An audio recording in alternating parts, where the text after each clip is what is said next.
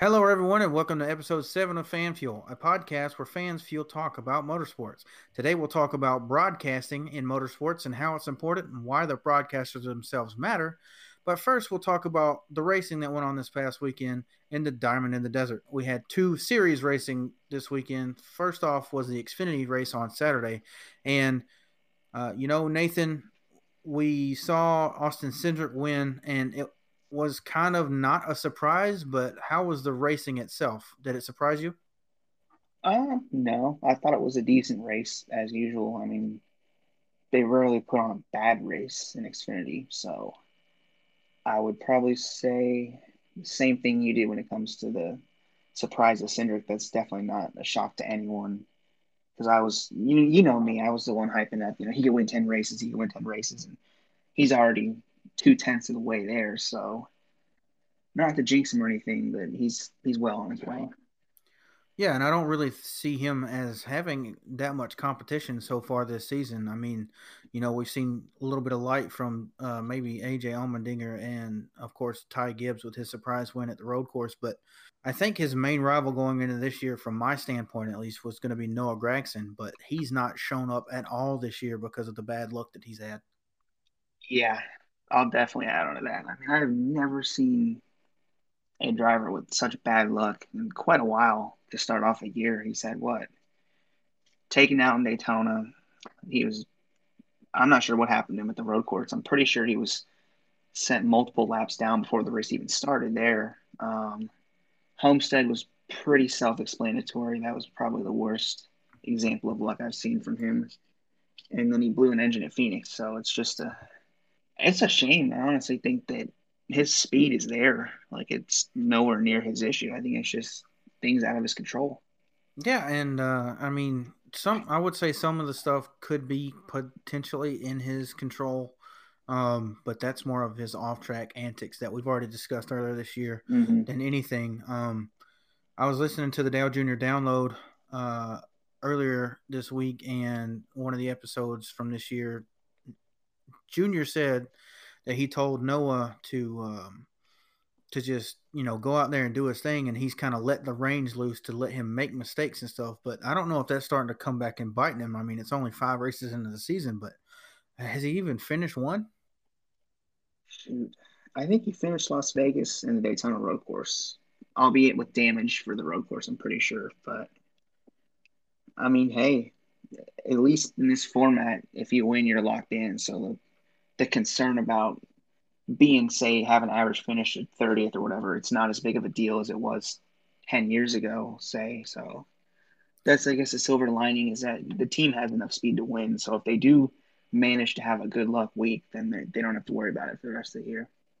Yeah, and they also have 12 spots in Xfinity, and you have to be in the top 20 in points. But I don't think there's 20 competitive cards in Xfinity.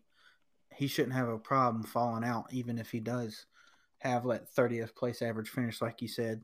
But speaking about Dale Jr. And Junior Motorsports in general, we saw some action go down with one of their newish drivers, and that was Josh Berry. Of course, Josh drives a late model for Junior and has for quite some time now. He's been given, the chance to do 10 or 12 races this year. We saw him do something that's been quite polarizing since Saturday, and that was give two not thumbs up, I guess. Oh yeah, that was fun to watch. At first, I didn't even know that he did that until someone on Twitter posted a picture of it, and I was like, "Wait, Fox missed that?" Yeah, I thought that was one of the more entertaining things of the race because it looked like Ferrucci kind of got him up out of the groove and then put him in the wall. I don't think he put him there, but he definitely ran him up the track. So I don't Yeah, blame Barry's displeasure at all.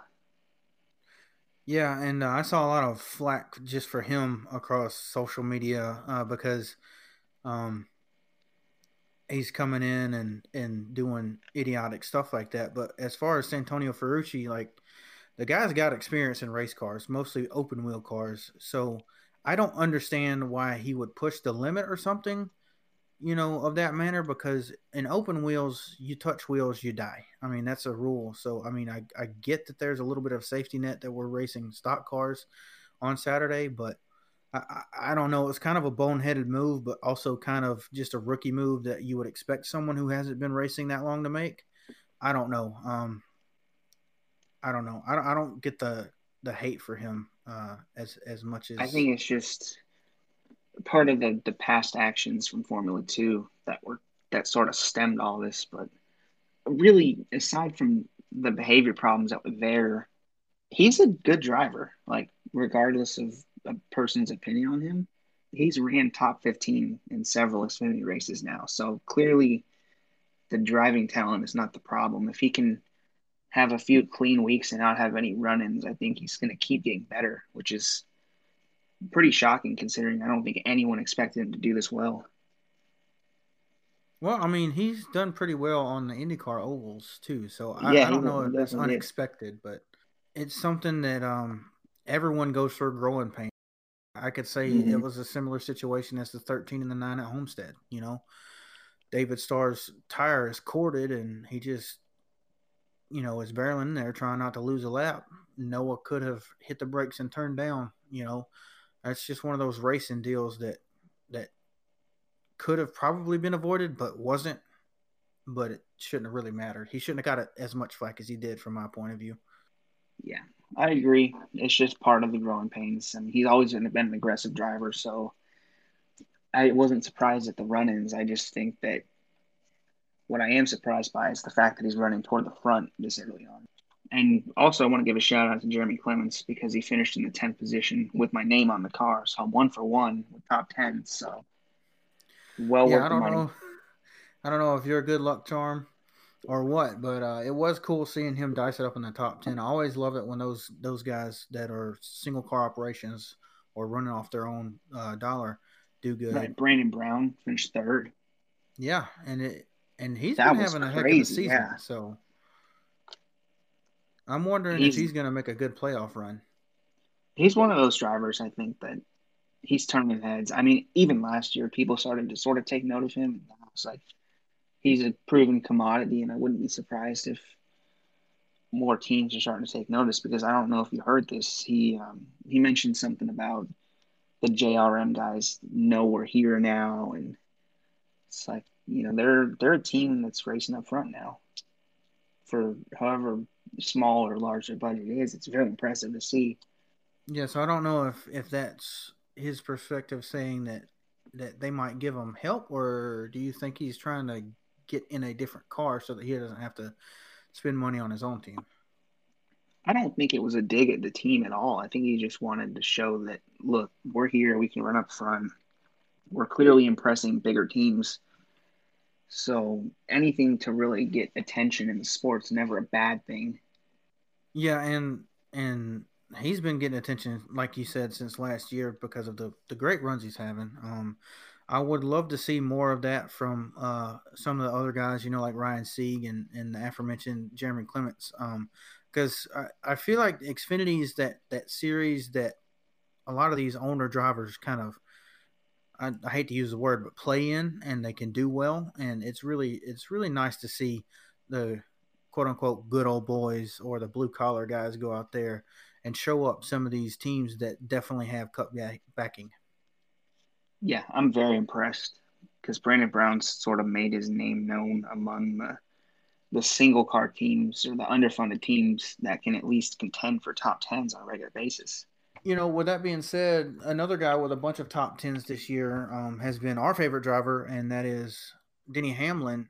He's had 4 out of 5 top tens, and he has a pretty commanding lead of 39 points over the rest of the field this year. And that doesn't really tell the story of what we've been seeing because he's kind of been that guy that's just kind of been there and somehow is leading the points rather than showing out and coming into victory lane. And of course, he didn't get in victory lane this week either. It was his teammate in the 19 of Martin Truex Jr. And he had a pretty big commanding lead on Sunday at the end of that race. But I think despite the fact that he and the 22 were out front at that last run, it was a pretty good race. Yeah, I was impressed with the racing quality.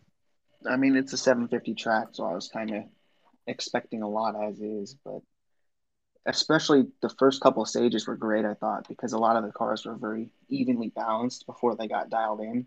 I believe there were the whole top five was under a second apart toward the end of one of the two stages. So that was cool to me before Truex got the car dialed in toward the end of the second stage. And then it was pretty much his race to lose.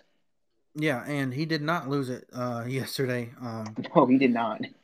I mean, that was a commanding lead, and I think I saw a lot of people saying that, oh, this was the worst race of the year and stuff. I mean, first of Like, all, there was the Daytona 500, and yeah, secondly, there really haven't been that bad of a race this year. I yeah, thought and that that Phoenix was was that was what good. I I was going to mean, say. that was just a case of the first couple stages were really competitive because all the top five cars were really even, and there weren't really any cars that were dialed in yet. And then at the end of the second stage, once Truex's car was dialed in, he started mowing down cars, and that's when I kind of realized like if this race goes green, it's his to lose. So ended up being right, but just because a driver won by a large amount doesn't necessarily make the race bad, in my opinion.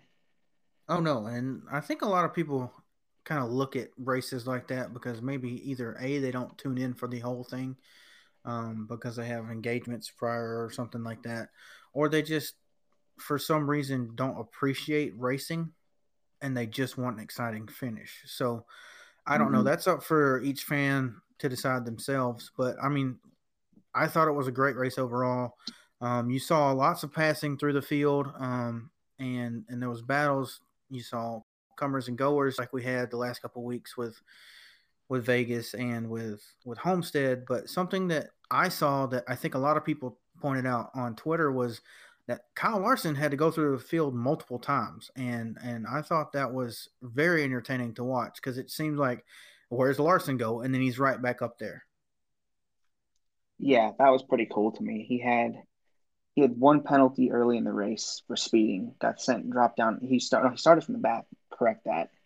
It's gonna sound like I don't know how to speak, but he started the race from the rear. He moved up into the top 10, got a penalty, moved to the back again, moved to the front again, got another speeding penalty from the top two, and then he still ended up finishing sixth, I believe. So he passed, from statistics I saw on Twitter, he passed 145 cars under green. So yeah, it was a good day's work for him. Yeah, he's definitely earning that paycheck with 145 cars passed. Yeah, Um, it's like that man, tells you imagine right if he there started that up front. yeah, that tells you right there that the at least for this track the package is working for the 750 package, which I'm glad that they came back down to the 750 package for these races, and then they'll be that way at Darlington and the new track with the Nashville Super Speedway as well. So that bodes well for me for the rest of the championship this year. But along the lines of talking about Larson, I kind of want to talk about Hendrick in general. It seems like this year they're being kind of dominant. I mean, we saw Alex Bowman get in trouble and wreck in the first stage, and he came back and finished 13th like nothing happened. If you just looked at the finish, you would think he just had a standard day where he could have possibly been in the top 10. The 5 and the 24 already have wins, but where has Chase Elliott been? He was there for the Clash and the road course, but where has he been the rest of the year?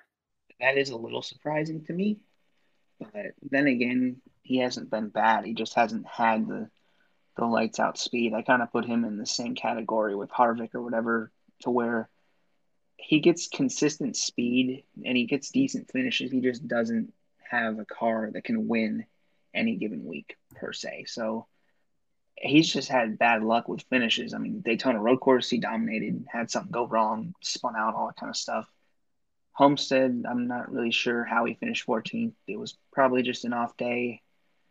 Las Vegas was another decent race. He just didn't necessarily have a good finish.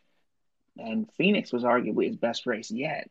Even though he didn't lead a lap, he started sixth, he finished fifth. So I wouldn't be surprised if he starts moving upwards as the season goes on.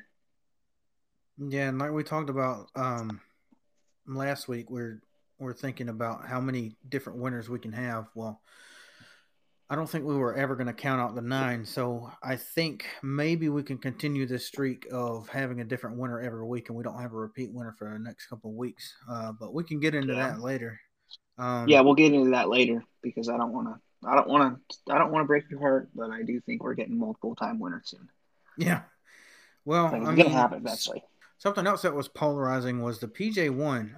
A lot of people were making fits of it that it made the race bad.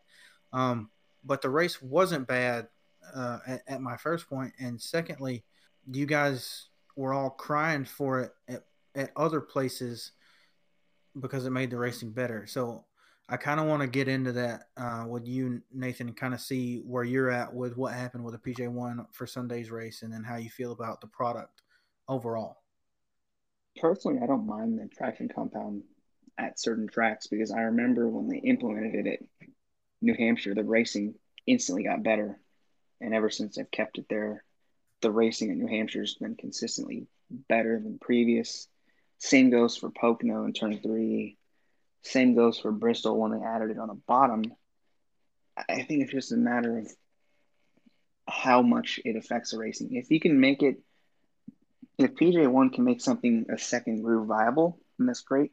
The only problem is, say, Sunday when the PJ1 becomes the dominant lane, and that's really what kind of has a negative effect on the racing because it essentially moves the one lane to a different place. But like you said, still, it was a very good race. I don't think it was that big of a problem. But I mean, things can always be improved upon. But I don't really complain about it too much just because the race itself wasn't that badly affected. Yeah, well, I don't know. Maybe the race was kind of affected because I'm, kind of going to piggyback off of what you said with some tracks it really does work wonders, but in other tracks it doesn't. So I kind of want to analyze it just a little bit and say if you look at the tracks where it works, I think the main two where it works, I know you included Pocono. I'm not going to include Pocono, but if you look at Bristol and you look at New Hampshire, those two tracks have something that's very interesting that's in common with each of them, and that's it. They have an outside or an upper groove that is dominant. So when they put the PJ1 on the inside of New Hampshire, it accelerated, um, you know, that inside lane, and it allowed for multiple grooves of racing at a primarily middle groove ish racetrack that a lot of fans didn't find very competitive or just outright boring. And then with the use at Bristol, a predominantly high lane track, it kind of shifts the preferred lane down, like you said. But because the outside line is so dominant, we see it move up the track, kind of like a dirt race would on a regular Saturday night. But also, it allows for multiple grooves to be just as fast, and it allows for more side by side battling. The problem that I saw Sunday was, like you said, it just moved that preferred groove up a lane. And when you put the PJ1 on the outside, it seems to be that you really stunt passing, because I feel like if we didn't have the PJ1 at all Sunday, we had a hot, slick racetrack, 750 horsepower. We could have seen a better race because we could have seen guys getting under each other and kind of nudging them out of the way, the little bump and run move that I guess people would talk about with old Bristol. But if you're running a guy down and you get under him and you move him up the track, you're gonna pass him. If you're running a guy down with the PJ1 and the dominant groove is on the outside and you try to cut under him mid corner, you might pass him. And that's a very big might. And we saw that only a few cars could really pass well under those conditions on Sunday. Of course, we talked about Larson being one of them, and his Hendrick teammate of Alex Bowman was one as well.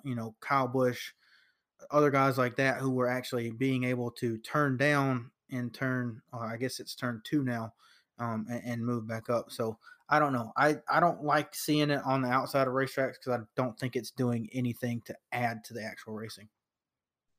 Yeah, I agree. I think Phoenix is definitely a unique case to where the groove basically just got moved up. I didn't see how it added a second lane because it didn't the bottom we just made the bottom a lot more difficult to use once the compound got broken into. Though at Pocono it does work on the outside just because that's a bottom lane. Turn three at Pocono has always been a bottom lane thing. So I get that it works there. It just doesn't work at Phoenix in my mind. Not that it doesn't work at all. It just doesn't do what it does at other tracks. Yeah, and I feel like Phoenix, it has its bad races. If it's cloudy at Phoenix, it's going to be a bad race. But you can probably say that about most racetracks as well, Mm-hmm. because of course hot, slicker conditions provide for better racing. But it's like we see it a mile and a half, like Kentucky or Texas or Charlotte. That PJ1 does absolutely nothing. So I don't. I commend the racetracks for trying. I really do, but I think it's a waste of time and money at most of these tracks, other than the two that we've said with Bristol and New Hampshire, and then Pocono Turn Three. I definitely could have seen it used at Old Pocono where they already had that grip strip, where they had that repaved asphalt, using it under that lane since it was the middle of the corner as well. Um, but I don't know. I think it's just wasting the track's time and money. Mm-hmm. I agree. I don't really think there's any other way I could describe it, to be honest. I've already kind of gone into it. So I guess what you said sums it up really well. Yeah, and I guess some other stuff we had talked about previous to recording was that we saw a great race from 2311 on Sunday. Bubba was working his way through the field. He was in the top 10, but then something happened that happened so many times in 2018 that I'm just like, this is why I'm glad Mike Wheeler is not the crew chief of Denny Hamlin anymore. He kept him out and kept him out and kept him Oh out, and yeah, he came home with only a top 20, top 20. 15 Yeah, finish. I guess we're both Hamlin fans, so I guess the nicest way to put it is I think he's a great talent in terms of building the cars. I never really thought that that was a problem.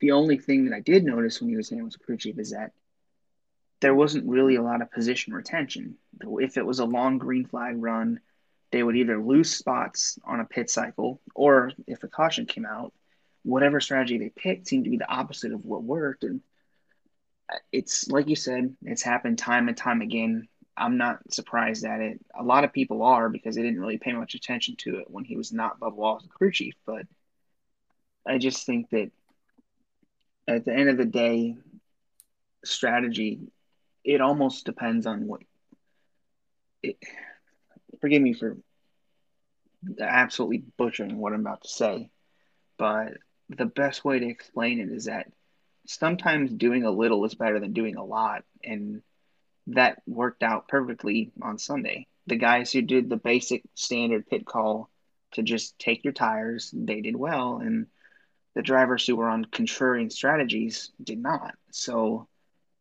I feel like that was one of the problems that they had in 2018 was that you always saw them running contrarian strategies. And at what point did they realize that you don't always have to be different? Sometimes doing less is doing more. Right, and I don't know why you would chant something like that, Yeah, because you're not a talking about your huge first fan. top 10 for your team. This is not just we've already won a race and we're already in the playoffs. Let's try and win some more on alternate strategies type thing. This is the Mm-hmm. first top 10 for our team. So I don't get the decision. I honestly think that maybe Mike Wheeler has just not evolved with stage racing. I'm not sure how long he's been a crew chief, but that strategy would have worked before we had stages because the longer green flag ones were possible. So if we had a 312 green flag lap race, something like that could have won him the race, but we didn't because that's never going to be something that happens again. Yeah, I think part of it is with how many laps there were left in the race too. I think that was sort of the real killer. If there was 3 laps to go in the race, it might have worked, but over 20 laps left, tires matter too much in the 750 package to justify keeping someone on old tires and that long, even if they were only a few laps old. I don't know. Maybe he just watched the Xfinity race on Saturday and saw the caution after caution after caution and thought he was Yeah, going to catch one. But you've got yeah, a talent pool that's slightly, or I should, better. yeah, just a bit talented compared to the premier stock car series on the planet. So Yeah, I don't know. it reminded me a lot of Fontana in 2017, where I think Hamlin was third in the race, and there was a caution with about 15 or 20 laps left, and they chose to stay out, low downforce, 750 horsepower or more, and I believe they went from second on the final restart to 20th. It was crazy in 2 laps, and it's like ever since that day, I'm like, just sometimes you have to take your tires. I mean, because that's the hard thing about gambling in a 750 package is that if you stay out and everyone's tires are not equalized yet, then you're toast. Right, and Like I don't know any other way to put it. yeah, and that team's under a microscope just because of who their driver is and who Yeah, one of they the got a two lot of owners are. fans. So you've got to succeed, and you can't blow it when you have the chance to do something great. And that's what Mike Wheeler did this week. And I hate to say it because the guy got Denny a Daytona 500 win, but now he's building and leading a team that is supposed to be kind of the next generation of ownership push in NASCAR. So they need to do well. And I don't know. Hmm. It was really disappointing from my standpoint. Yeah, I'm not gonna say I was surprised by it, but yes, I was definitely disappointed. I will say this though, when he was I think competition director at Levine Family Racing last year, he did a good job in that role, and I think that I would not at all be surprised in the future to see him move up to that with 2311 if the crew chiefing thing doesn't work out because obviously Hamlin is going to shoehorn him into anything because you know how much he loves that man. Yeah, absolutely. So I personally I was surprised that he went back to crew chiefing. I thought for sure that competition director was going to be something that he would thrive at for a long time. Yeah, and if I'm Denny Hamlin, I'm sweet talking someone like Cole Pern to come back Oh and my be my crew gosh, chief or something like that. that'd be something. Because yeah, I mean, like you said, Wheels, he's very good in the sport. I just don't trust his gut feeling when it comes to sitting on the pit box on Sundays. And crew chiefing is not for everyone. That's why there's only 40 guys that do it each week. So I'd love to see him back in a more managing role where he can push the team where it needs to be. Speaking of new teams, let's talk about the other new team in the sport, and that's Trackhouse. Of course, their driver Daniel Suarez, he did a very good job on Sunday, but I kind of want to take it back to Saturday and talk about the Xfinity race because he was in the booth with Joey Logano. I thought he did amazing. What were your thoughts on that? Oh yeah, he did a really good job. I I feel like I remember when he first came to NASCAR and so many people were knocking on him because like, oh my God, he doesn't, why you're not speaking fluent English? But it's like you do realize that he's only spoken English for the time he's been in NASCAR. So the fact that he commentated a race like 4 or 5 years after learning the language, that's pretty impressive to me. Right. Well, this is going to be a little rude to some people, but they're probably the ones that are just mad because they can't speak two languages. Um, Yeah, basically. I don't think people so realize how hard that is. yeah, well, I've been learning Spanish for the last couple of years, and it's been a struggle for me.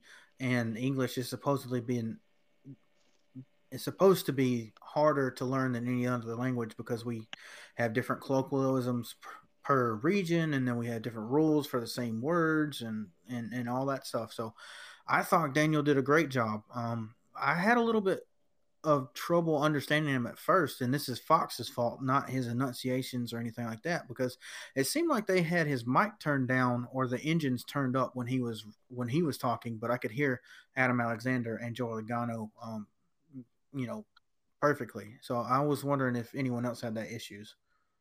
No, I was able to hear him pretty good actually. Yeah, it was just for Granted like the though, first stage for me. I was watching on a computer and not a TV, so Yeah, no, but he did really good. And then when spoke in Spanish and commentated those couple laps. Um, it was really cool because I'd never seen anything like that before. Of course, my fiance, she's Mexican American, so she's fluent in Hmm. Spanish and she knows Daniel on a somewhat personal level.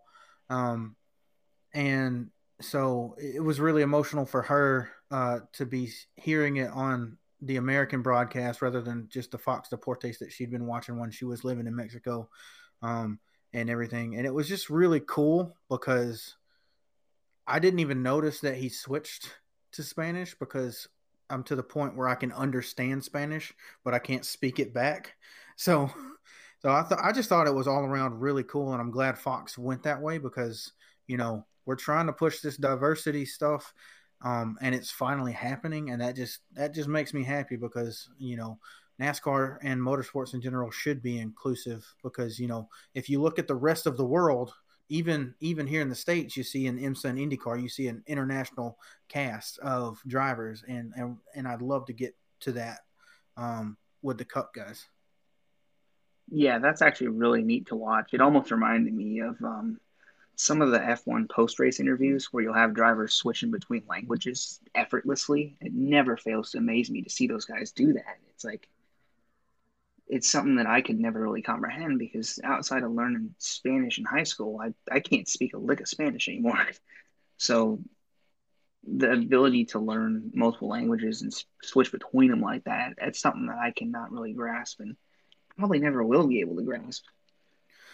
Yeah, and I don't know, just like you said, seeing it in other sports and stuff like that, seeing interviews from other media outlets in various countries where drivers in Formula One are speaking their native tongues and stuff like that. It's always kind of heartwarming to me because, you know, I guess being American, I kind of always put people in boxes that they all should be, you know, speaking English and all this kind of other stuff just because, that's what I'm used to when I walk out the door. But then I hear other languages and stuff like that, and it's like it puts it in a perspective like, oh, there's this whole other subset of people that this person's communicating with, that's in his fan base that are feeling kind of touched and more important now because hey, he's not speaking in English, to the Sky F1 team or whatever.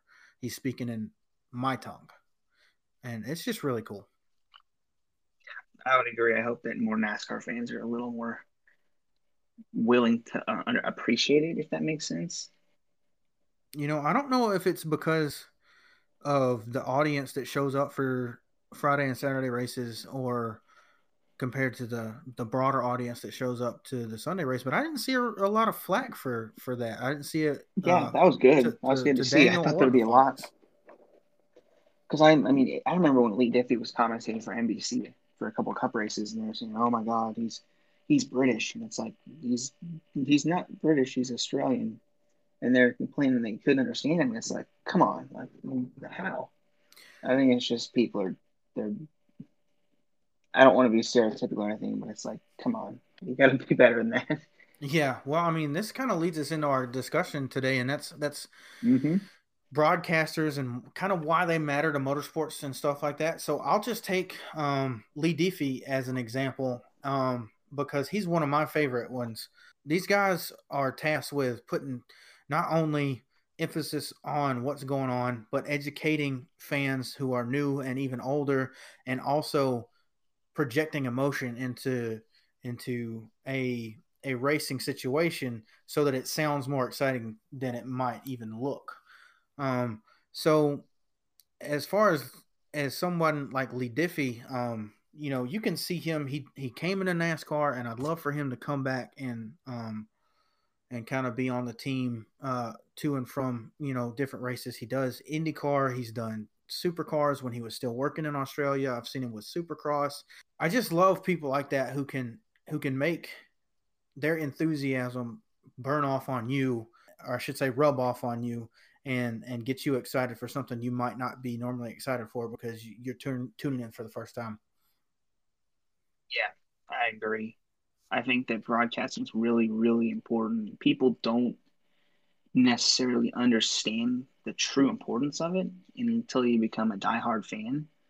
because you saw it this week with Murray Walker, who died. He was, I believe, 97.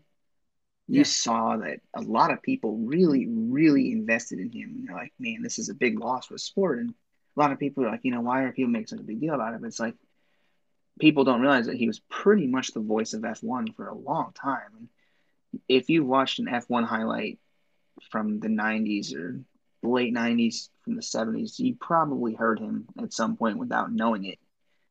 So I think it's a big testament to how important a broadcaster actually is because they do, like I said, they do pretty much tell the story. Yeah, and Murray Walker, himself, he always made Formula One racing from that era so much more exciting. I mean, you're talking about an era where sometimes you'd have, you know, Drivers win by eight or laps. less, yeah, drivers, eight or less drivers on the lead lap, and sometimes drivers ahead by laps, like you said. But his voice just was so, I guess, empowering to listeners' emotions that you just got excited for whatever was going on track. And it, I don't know, it's kind of that classic voice that's always in the back of your head when you think Think of about. F1, you think of Murray Walker. Yeah, exactly. It's just really, really interesting to see how much a broadcaster can affect the perception of a series like that. Because you see it even in NASCAR today.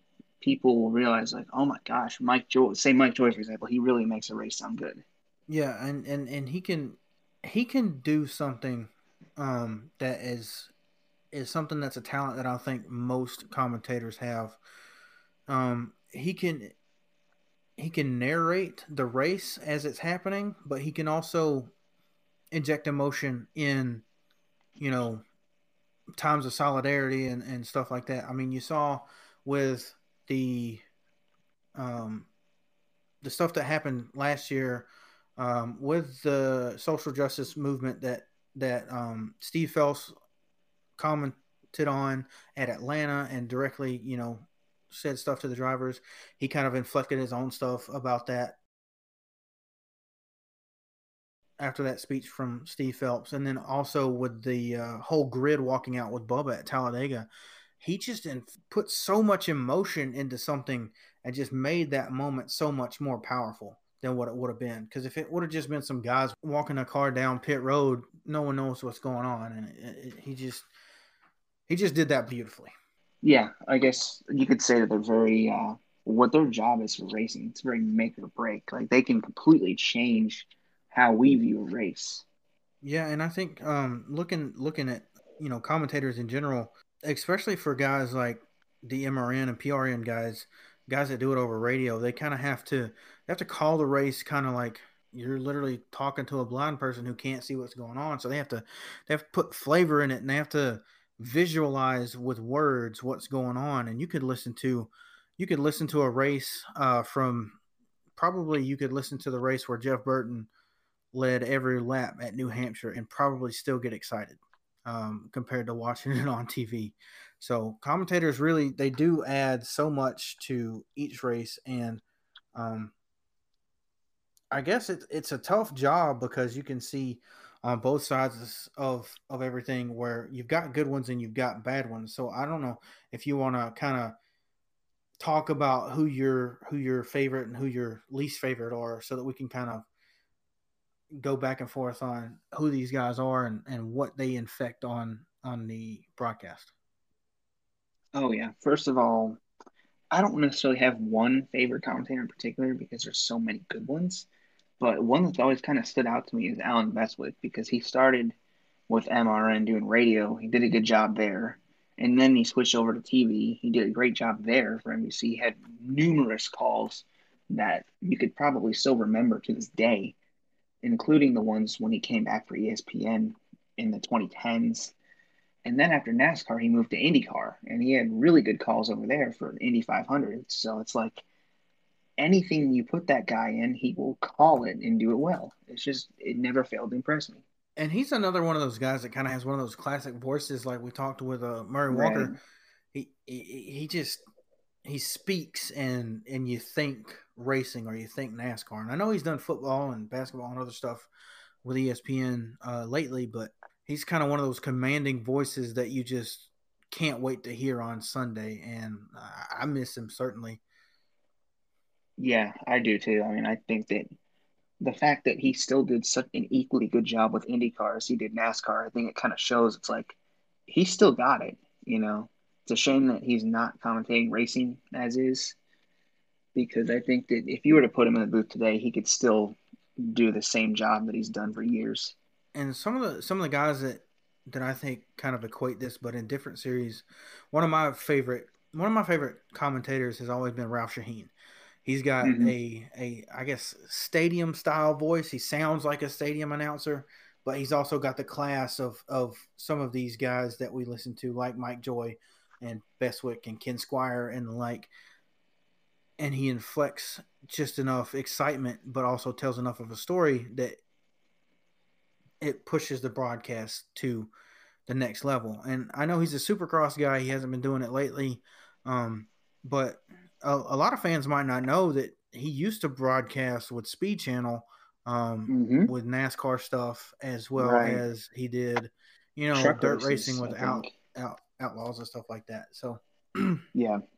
Yeah, I guess you could say that certain commentators you just recognize instantly is a good, they do a good job. And I think you could probably say the same for some analysts. Obviously, their job is not to call the race, but the ones, I guess, let's give Larry McReynolds as an example for me. He's always seems like an analyst that he can put his thoughts into words, which is one of the most important things for any broadcaster, whether they're a lead commentator, analyst, you name it. Your whole job is to put your thoughts into words. yeah, and another guy, kind of in the same vein, for me, I know he doesn't really get enough credit, in my opinion, is Andy Petrie. When I go Oh back and yeah, watch that's another great ESPN, one. yeah, and when I go back and watch ESPN races, he's one of those voices that I'm glad is there, because he's so educational about it. Just like Larry Mack, if you've got a question, he's probably going to ask or answer it without you asking it. Obviously, because you're not there.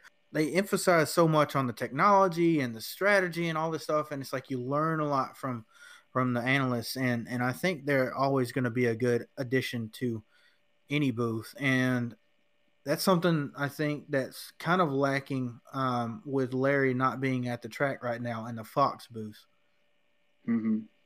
Um, and even we see with NBC we've got Steve Letarte there. Talked about your main commentator and broadcaster, and then you've got your analyst. But then most booths always have that third guy, the color commentator. So he's usually the Right. guy that inflects a little bit of comedic relief Right. or is the Right. funny guy in there. And I wanted to kind of ask you about that role because I don't know if we Right. necessarily need it. Yeah, I guess that's a good question. I don't necessarily mind it. I just think that some networks will have a different approach to it. I think Fox is kind of the one that I think of when it comes to color commentator because they always have an old funny guy, like whether it's Darrell Waltrip or Clint Boyer or Terry Bradshaw for the NFL.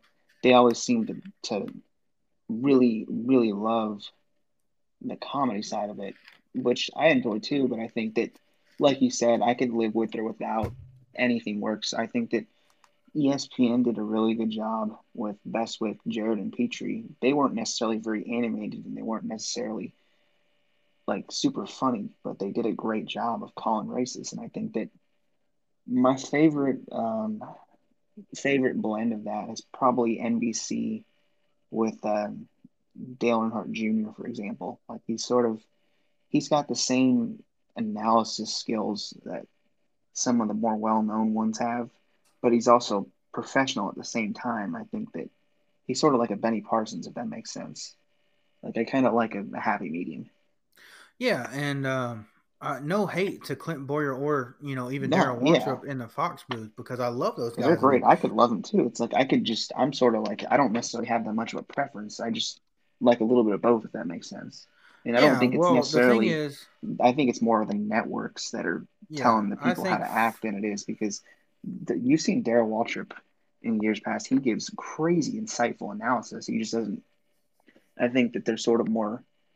They're more told by the networks to say, "Hey, we need you to act like you're on crack." Yeah, well, I mean that's not going to be too too far fetched for Clint. But yeah, like you said, He's hyped up. you'd see Darrell Waltrip on a practice day or qualifying, and he'd just Hmm. be He's so totally different. thorough and Yeah, everything, and it's like, then he man, these just guys goes are goofy on Sunday. right. I feel like that's sort of more of a broadcast thing than it is an individual thing because they can clearly do both. I sort of wish that the networks would allow them to be themselves. Yeah, and like you were saying, with Dale Jr. and then of course you also said Dale Jarrett, drivers as that color ish commentator, I think are very good because you can see this guy's passion about the sport. He's a little bit fun, but he's also giving you sort of an analyst role because he can tell you what's going on. And I think especially drivers that have just been out of the cars make for even better broadcasters. So like your Jeff Gordons and your Dale Juniors, they've made for very good broadcasters these past few years. But I kind of want to move a little bit towards the older, like the TNT side. You saw Oh yeah, I remember those Kyle days. Petty. Um, Kyle Petty is always looked at as one of the goofy types, and he's always grouped in with Michael Waltrip and Darrell Waltrip and those guys. Right. And I But I don't want to sit here and tell you that Kyle Petty is one of the most passionate and he informative is. people He's in the very sport, and we need to give him more right. credit. I agree wholeheartedly. I mean, like any commentator, he's got strong opinions. Obviously, he's well known for that. And as Kyle Petty would say, let me say this. Um, he's a lot he doesn't necessarily get the credit he deserves. I think that the role he's done with NBC, I think is really good in the pre-race and the post-race segments, especially. Yeah, and I wish that we could see NBC in particular rotate a little bit more because they got so many people Oh my calling gosh, yeah, races. I think it's to the point where we've got too many people that even could right. be in the booth. That's why I'm glad that they do have a lot of people because it's a good problem to have. I mean, Kyle Petty in the post-race analysis, I mean, he's good enough to be a commentator on his own.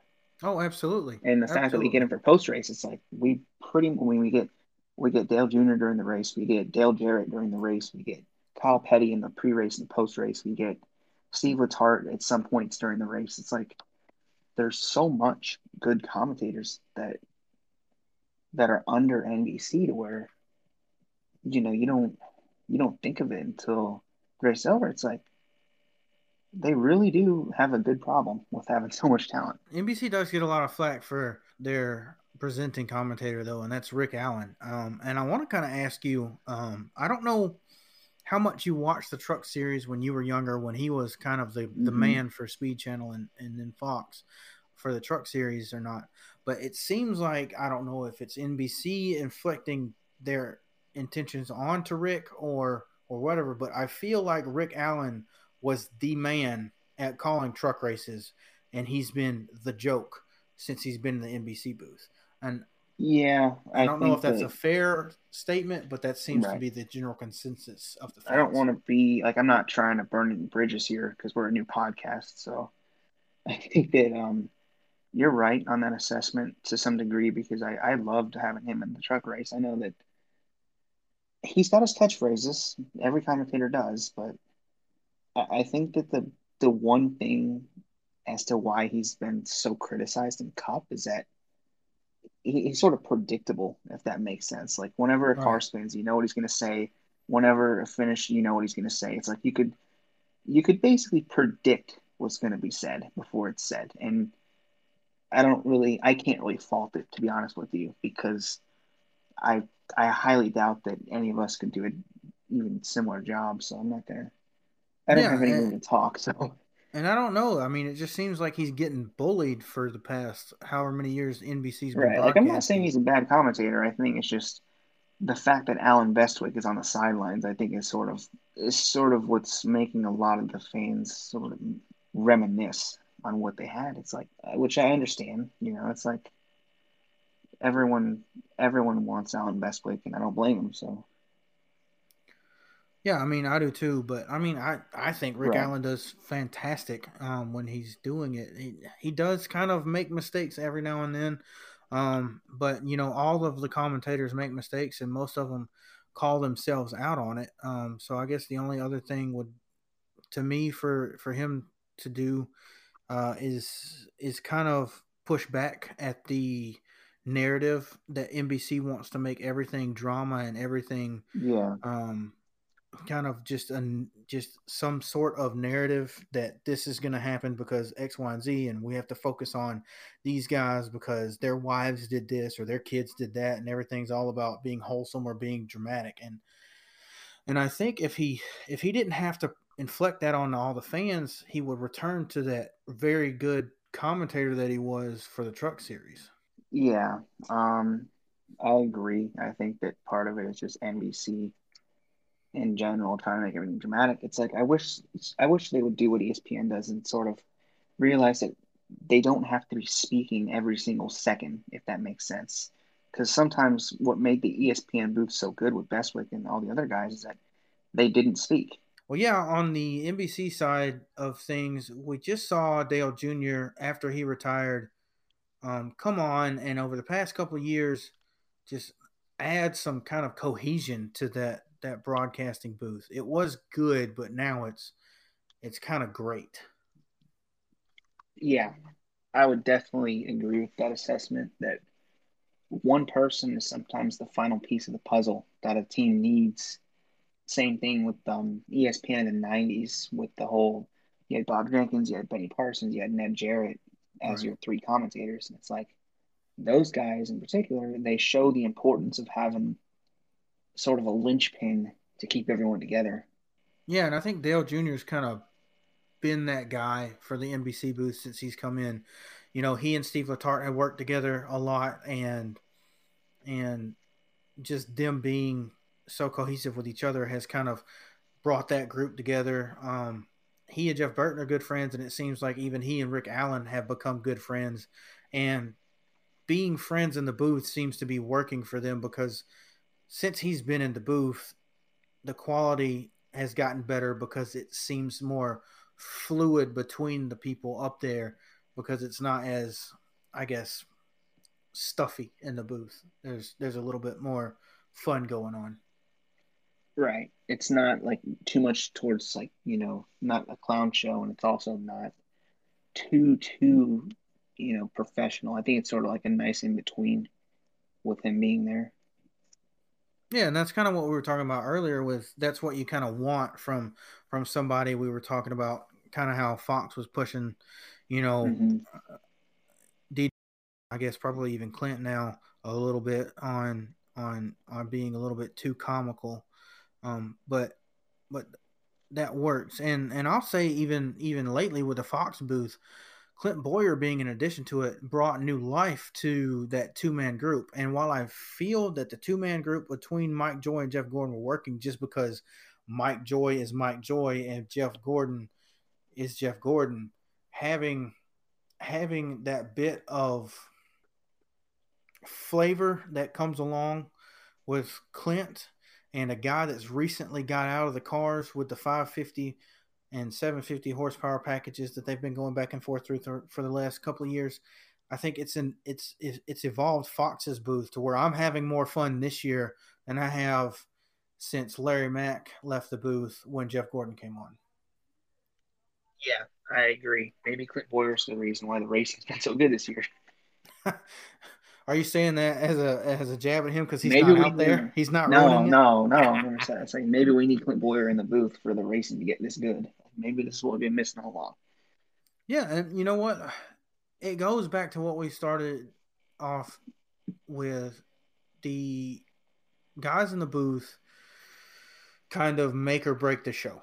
So we could watch a very exciting race, but if the commentary is stale, if the guys in the booth are stiff as bricks, no one's going to have fun. Right, I agree wholeheartedly. I think there has to be some sort of happy medium.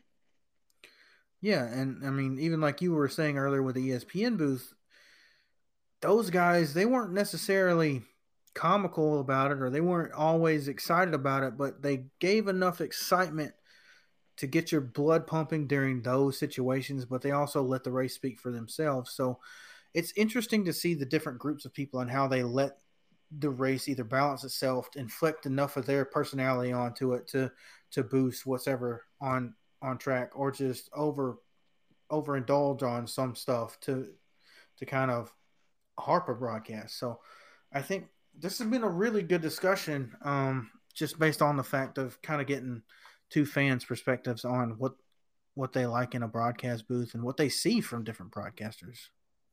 Yeah, I agree wholeheartedly. There's so much that the broadcasters can show the fans, and I think that's one of the reasons why Fox brought Clint Boyer in, because having him on there will probably make it a lot more entertaining for a fan just seeing the race on Sunday and like, oh, what is this? Right, and you need that entertainment, and then you need someone with a little bit of a tamer but kind of education style stuff, like kind of like a Larry Mack or even a Steve Letarte and a Jeff Burton, even on the NBC side, and I think we're kind of in the peak of the modern era. But something that you said earlier is that we kind of have lived in the golden era of broadcasting. So I kind of want to go back and forth on a few shout outs of who were some of the guys that we have seen with classic voices and call classic races, and some of our favorite memories with those guys. Yeah, I would agree because we're like I said, we've lived in a golden era of announcers. We've seen some of the guys from the '90s come back and commentate. We've seen the current commentators. We've seen every iconic broadcaster known to man. We've got to hear call a race. Even Ken Squire called a few Darlington races for NBC. Even if it was just for a few green flag runs, it's still something crazy to think that fans born in 2002 like me still got to hear Ken Squire commentate a race. Well, something interesting, at least for the past few times that I've been there, he's been in the booth um, for the PA system at Talladega as well, and that's something that's really cool for me, is to be able to hear live commentary from Ken Squire, um, at the race that's happening. Because of course I've never been to Darlington, but I don't know that we're going to see that this year since Fox has the throwback race this year. Yeah, that's a shame. I hope that they can get somebody in the booth for a throwback race. But then again, Mike Joyce called it so long that fans from older time periods can still at least relate to it, to his commentary. Yeah, and he's one of those guys that I'm gonna severely miss. Just because he's kind of the NASCAR voice. Because a lot of people know Mike Joy, and they know he's been with Fox for their 21st year this year. But Mike Joy was with TNN and I believe CBS before that in the '90s, and he's just always been around NASCAR. And for me, Mike Joy's kind of just been the voice for NASCAR. Yeah, I agree. I think that we've grown up in the time periods where we've had certain announcers become iconic, and that's something that's really valuable. I think that once these guys retire, it's going to be very weird, at least to me, because I'm so used to hearing the same guys commentate over and over and over again. Yeah, but it's something that we can look back on in a few years and say, hey, we got to experience that. And I think, I know I'm a few years older than you, but it's cool kind of getting older and seeing some of the stuff that people look back on and say, oh, that's a classic race, or I remember that call, or I remember that move. Hmm. And it's cool kind of be like, oh, I remember that too. I was there. or stuff like that. So I don't know. Of course, we're gonna dearly miss some of these guys once they move on and they retire. Like DW for me is one of the guys that severely missed, and we talked about Bestwick Hmm. earlier. But I think right now, with the guys that we've got, with the racing that we've got going on, we're in a pretty good situation to have fun for at least the next couple of years. So Yeah, I was in please, high Mike Joy, school if you're and we listening, were at one of the don't Legends leave us. events. During an intermission, we Yeah, went to the please don't leave tower, and us. my dad and I He's we were like the last speaking, and one of the iconic promoters that name that worked we've there got for lead Was talking announcers. to us about yeah, the but fans hey, there's complaining a to good crop him of that people there was coming no up. truck racing I'm assuming during that those they're years and everything. And I was like, well, why don't you do a double header on Saturday with Trucks and Xfinity, and he scoffed at me saying that we couldn't sell the tickets and it wouldn't be worth the time or the money. And lo and behold, a couple of years later, NASCAR moved the date to February, and they put in 20 years down the line. Is there anybody like that for you that you think that could be good coming up in the line? Maybe like an Alex Gabbana or someone like that. Oh man, I'm not really sure. I mean, obviously Lee Diffie's commentated for a long time in a variety of series, but I think that having him in IndyCar is probably going to become the next iconic commentator for America, I think, or an American series at least. I think that he's going to be there a long time and he's going to become recognizable really fast. Yeah, and I hadn't even thought about that, honestly. NBC's had their contract for 2 years now, and he's been on every race broadcast that I remember. I'm just in NASCAR mode because we haven't quite got to the IndyCar season, I guess. But yeah, he's one of those guys that I think of when I think of adrenaline rush racing. Even if it's the most boring race, that man can make it exciting. Mm-hmm. I agree. Yeah, with that, I think we've had some really good discussion on commentators and how broadcasting emphasizes the race around it, and I kind of just want to go ahead and move on to this weekend. We've got a couple races at Atlanta, which is a old school track, old surface, and one that fans have been kind of on the fence for the last couple of years. Are you excited for this weekend, Nathan? Yeah, I am. I think it's going to be a little less chaotic of a race. It'll be more like what we've seen the last couple of weeks. So it's an old surface. It's going to be kind of spread out racing. Tires are going to matter a lot. It's going to be something that if you're a person who's like a purist and they want the right cars to win, I think this is going to be your week. Yeah, and a good thing about it is the trucks are back this weekend. And I kind of had a funny story, and if you don't mind, Nathan, I'd like to go ahead and share it. Yeah, go ahead. If you guys probably do or don't know, my dad has been working at AMS with the Legends series for quite some time now. They did exactly what he laughed at me for, and I love telling that story because I always think it's funny because I always like to tell people I'm the reason that we have a doubleheader on Saturday at Atlanta. Maybe we need you to talk more and predict more things. Yeah, so speaking of the doubleheader, we got the Trucks and Xfinity back to back on Saturday. And in trucks, we've seen the 99. He won the first two races of the weekend, so he's someone we'll be watching. And then you see guys like Grant Enfinger, who was in a Cody Robaugh truck at Las Vegas, come in and do a really good job. But I kind of want to focus more on Xfinity and what are you looking forward to? This is going to sound really lame for the don't like bushwhackers, but I'm actually interested to see how Truex does. His first Xfinity race since 2010, I believe. So this is going to be really interesting to see a Cup veteran in a low downforce car on a worn out track against a lot of young kids. It'll be pretty cool, I think, to see because it won't be as predictable as say when Kyle Busch hops in an Xfinity car. I think it'll be really cool to have to see Truex race something different for the first time in many years. Yeah, and it's interesting because that was something I hadn't realized. He hasn't, as far as I know, ran a race in either of the lower two series since he won his Busch championships.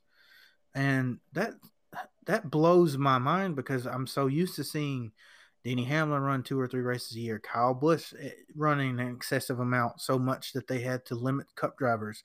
Kyle Larson's been running some as well. Dale Jr., when he was driving, Casey Kane, everybody's running these lower tier series races. So it's very interesting to see that Martin Truex Jr., a guy who had a lot of success in that series, has never returned.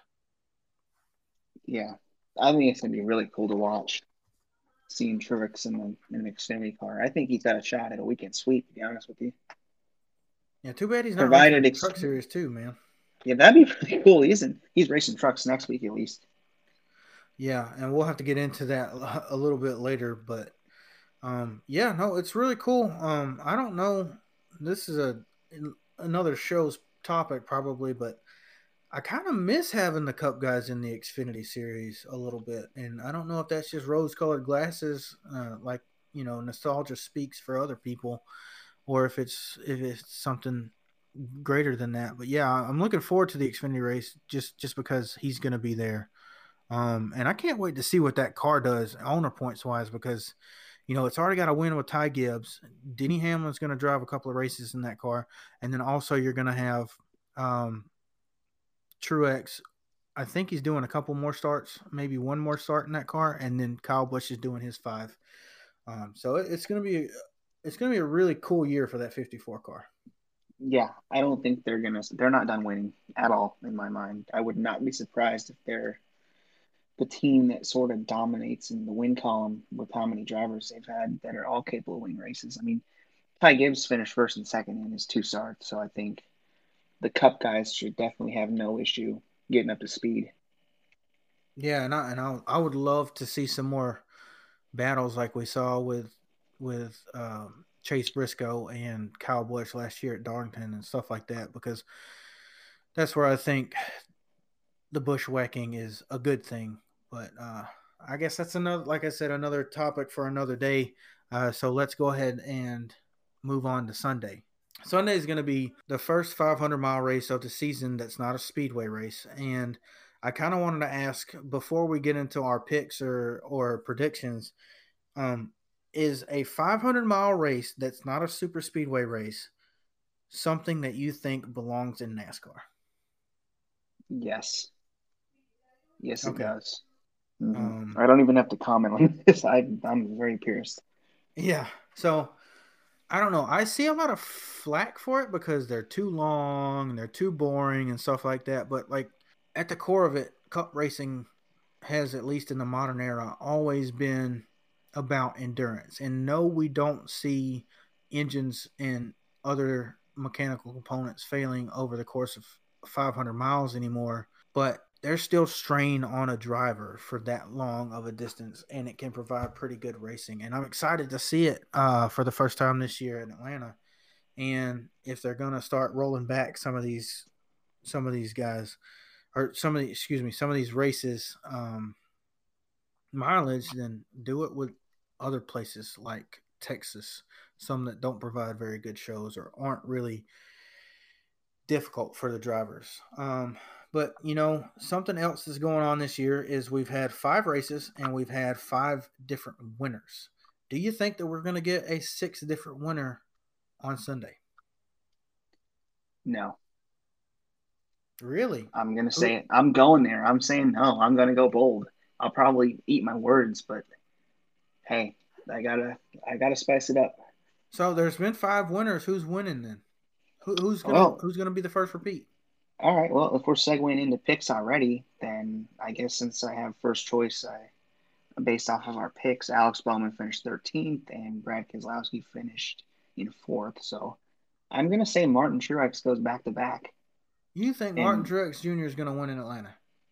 Well, the reason I say this right now is I could easily be proven wrong, no doubt about it. But the reason I say that is because Kevin Harvick's usually like the default Atlanta pick for me and a lot of other people, but they don't seem to have the dominant speed that we've kind of come to expect from them. So yeah, in the past few years, Truex has finished, I think, a close second in 2019. He finished second or third again in 2020. So I think that if Kevin Harvick's team is not up to par, then I think Truex is going to be the first guy to capitalize when it comes to recent Atlanta success. Yeah, well, I'm just going to have to disagree with you there. We'll see what happens on Sunday. But I'm going to say that we will have winner number 6 on the year, and I think the 6th person who's going to potentially clinch a playoff spot is going to be, and don't rag me on this, it's going to be Brad Keselowski, because I know we had a discussion last week that I said that he wasn't going to have a good year. But oh my gosh, I was going to say, I think Keselowski's going to do just fine. I don't think he's going to have a bad year. Yeah, I know I'm kind of teeter-tottering with the words that I said last week, but hey, I can do that. It's our podcast. I can say whatever the hell I want. like you said, the 4 cars not been on par this year. They've not really had speed. They've made some mistakes on pit road. I don't see them winning. If they're going to win in this first quarter of the year, it's going to be at Atlanta, no doubt. But I think Keselowski comes off some crappy luck the past couple of weeks, and he goes out and does what he's done. I think twice or maybe even 3 times now, and that's win at Atlanta. If he's running that Auto Trader scheme, he's going to win it. I don't think he is this weekend. No, he is. Oh, he is. Oh yeah. Well, that's set in stone then. There you go. All right, you're really confident about it being set I'm in really stone. confident in Brad Keselowski. It'll be his only win this year. All right, I'm just going default with Truex because JGR is a long run team, and Truex and Hamlin had the 2 best long run cars for all of last year, and Truex has finished top 3 or 4 in the last few Atlanta races, and the fact that it's going to probably come down to a long green flag run, it's almost like I feel like I have no other option than to pick him because I went into this year thinking, all right, let's just pencil Kevin Harvick in for Atlanta, and it's like, okay, maybe Stewart Haas is not their program's not what I thought they would be, so I got to go someone different. So I figured, all right, Truex is my backup. Yeah, well, what always seems to happen to me is when we were doing fantasy racing previously, if I picked Harvick for this race, Brad Keselowski would win. If I picked Brad Keselowski, Harvick would win in the past 4 or 5 years. So probably Harvick's going to wind up winning and proving us both wrong, but we'll just have to wait and see. I love Atlanta. It is my home track, and I can't wait to watch. Sadly, from the television, 500 miles of hot and slick racing. But with that caveat, I think if we're going to have a repeat winner, like you say we are, it's not going to be the 19. I think. Okay, that's a bold one. No, if it's gonna be anyone, it's gonna be Kyle Larson. Oh, okay, that's nice. I was confused. I thought you were talking like Christopher Bell or whatever. I'm like, what? No, I'm not gonna say C-Bell. No, I'm not going that way. You gotta go with someone like Larson. Yeah, I mean, because then again, hot slick Vegas, hot slick Atlanta. That could always work too. And I figured I would ride the JGR train this week. I was on the Penske train all last week. Yeah, well, it's going to be interesting to see if we can flop it around. I'm just glad that you're not running away with it. I wouldn't mind if I was, but, that's we'll just forget that I say that. Well, it's 3-2. We got 36 races. Hopefully we don't come down to a tie because I don't know what our tiebreaker is going to be. We don't know. Yeah, I think that about wraps up the show. So thanks to everyone for listening. Been keeping up with our analytics, and we've had quite a bit more downloads than I thought we would at this point. So I really appreciate everyone listening and tuning in. I would really also appreciate if you guys would interact with us on Twitter because we'd love to have some of your opinions on the show. We'd love to have some of you join us like Colton did last week. And you can do that at Twitter. With at FanFuel Podcast 1, and that's a capital F, capital P, and the number 1, as always. And you can listen to us to Spotify. You can listen to us on Spotify, on Apple Podcasts, and on our Simplecast stream. We have those links provided weekly, and we'll love to see you next time. Thanks. Bye.